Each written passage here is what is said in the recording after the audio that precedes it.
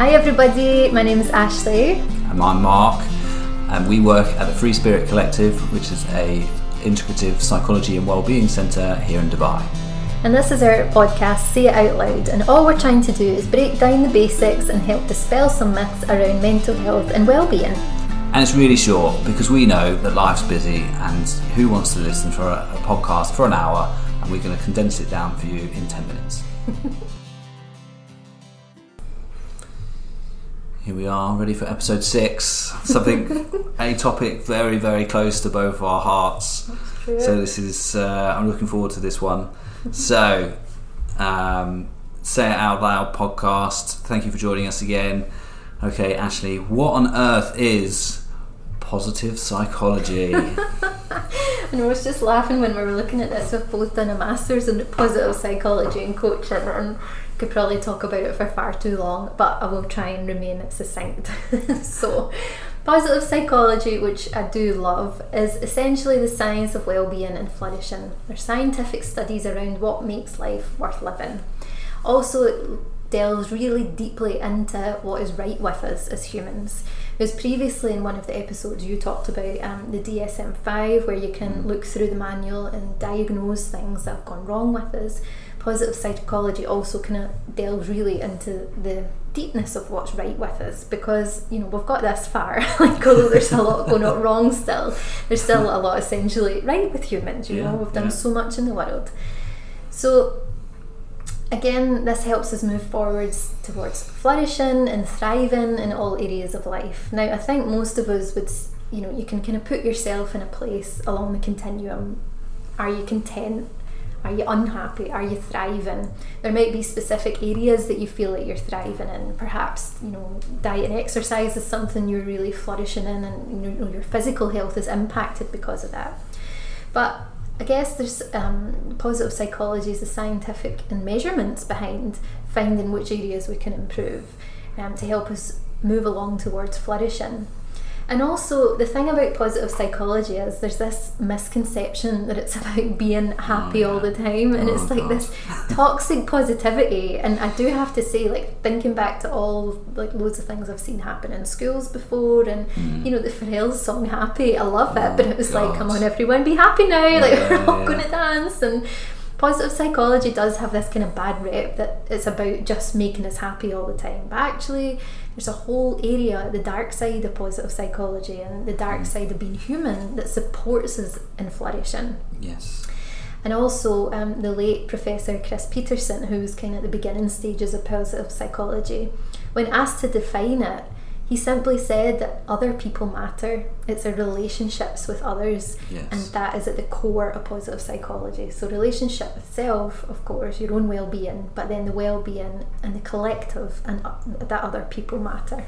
Yeah, I love that. I mean, it makes me laugh as well that the Free Spirit Collective is on Happiness Street, which is I was delighted and also crushed at the same time with the connotations. But you're so, it's so true. This constant, like, we have to be happy. We have to be all okay all the time. It's just such a nonsense. Yeah. The power and the strength that comes from suffering is amazing. What we learn from that. So it's not the complete ignoral of the difficult. I don't even think ignoral is a word, but there we go. It is now. People know what I mean. People know what you mean. That's it. But it's you're right. It's this like whole thing about having to be happy, and it's part of being human. That's not what being human is all about. Being human is experiencing all the different emotions and growing through it. So, if you've got any stories or reflections or anything you want to share about happiness or well-being? Yeah, I think it's an amazing TED Talk. I definitely recommend it. It's the longest study on happiness, and it's done by Harvard University. I think it must be like 86 years old, something like that now. I think it's still kind of ongoing, which, when we did our masters, and for anybody that's had the pain of writing a dissertation, like, to get participants alone is such a pain. But then to do it over 86 years with the same participants and their family. Like the study has grown to incorporate, as their life has changed, it's incorporated it, and I think they've even got a former president of the United States as part of their study, which is really cool. Not that their data is any more important than anybody else's, but there we go. And if you haven't got time, the 15 minutes to watch that video, then I will spoil it for you. And if you are going to watch it, maybe just turn this off now. Yeah.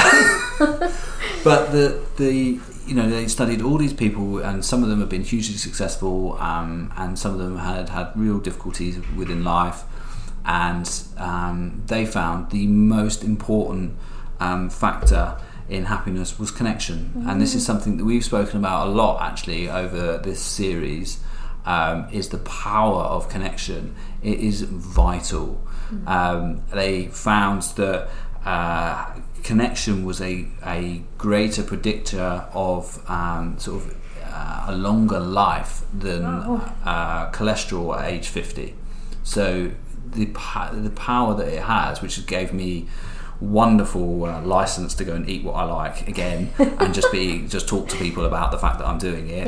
And so it's great. But loneliness kills. That was the flip side to that. Is the other, the opposite of connection is loneliness. And they found just how damaging loneliness is, and that it does actually shorten people's lives.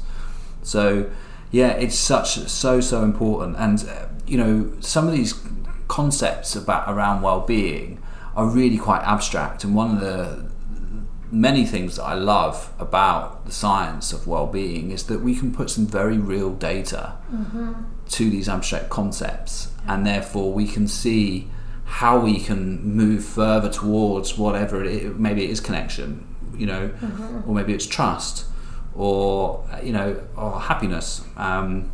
We can actually see if the interventions that we're kind of putting in place to try and have an impact work. And I think that's just amazing. To have these evidence informed approaches is absolutely amazing.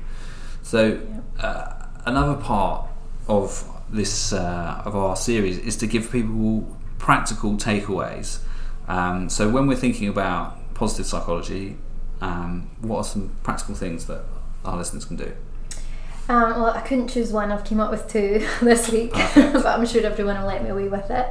And actually, I can link that video that you're talking about in the notes for this podcast, and I can also put the 2 links for these takeaways as well. So one of them is the PERMA survey, and PERMA essentially is like a framework or a measurement of the science of well-being. So it's made up of the components: positive emotions, engagement, relationships, which you've mentioned, meaning, accomplishment, and then a later version added on health, as in physical health, towards the end. So you can actually do a survey on this and measure it yourself, and it's just a nice starting point to be like, okay, if perhaps on the scale a bit lower in engagement, you think to yourself, all right, what do I need to engage myself more in life or more in work, whatever it is, working towards that, again, flourishing. So that's a really nice survey to do.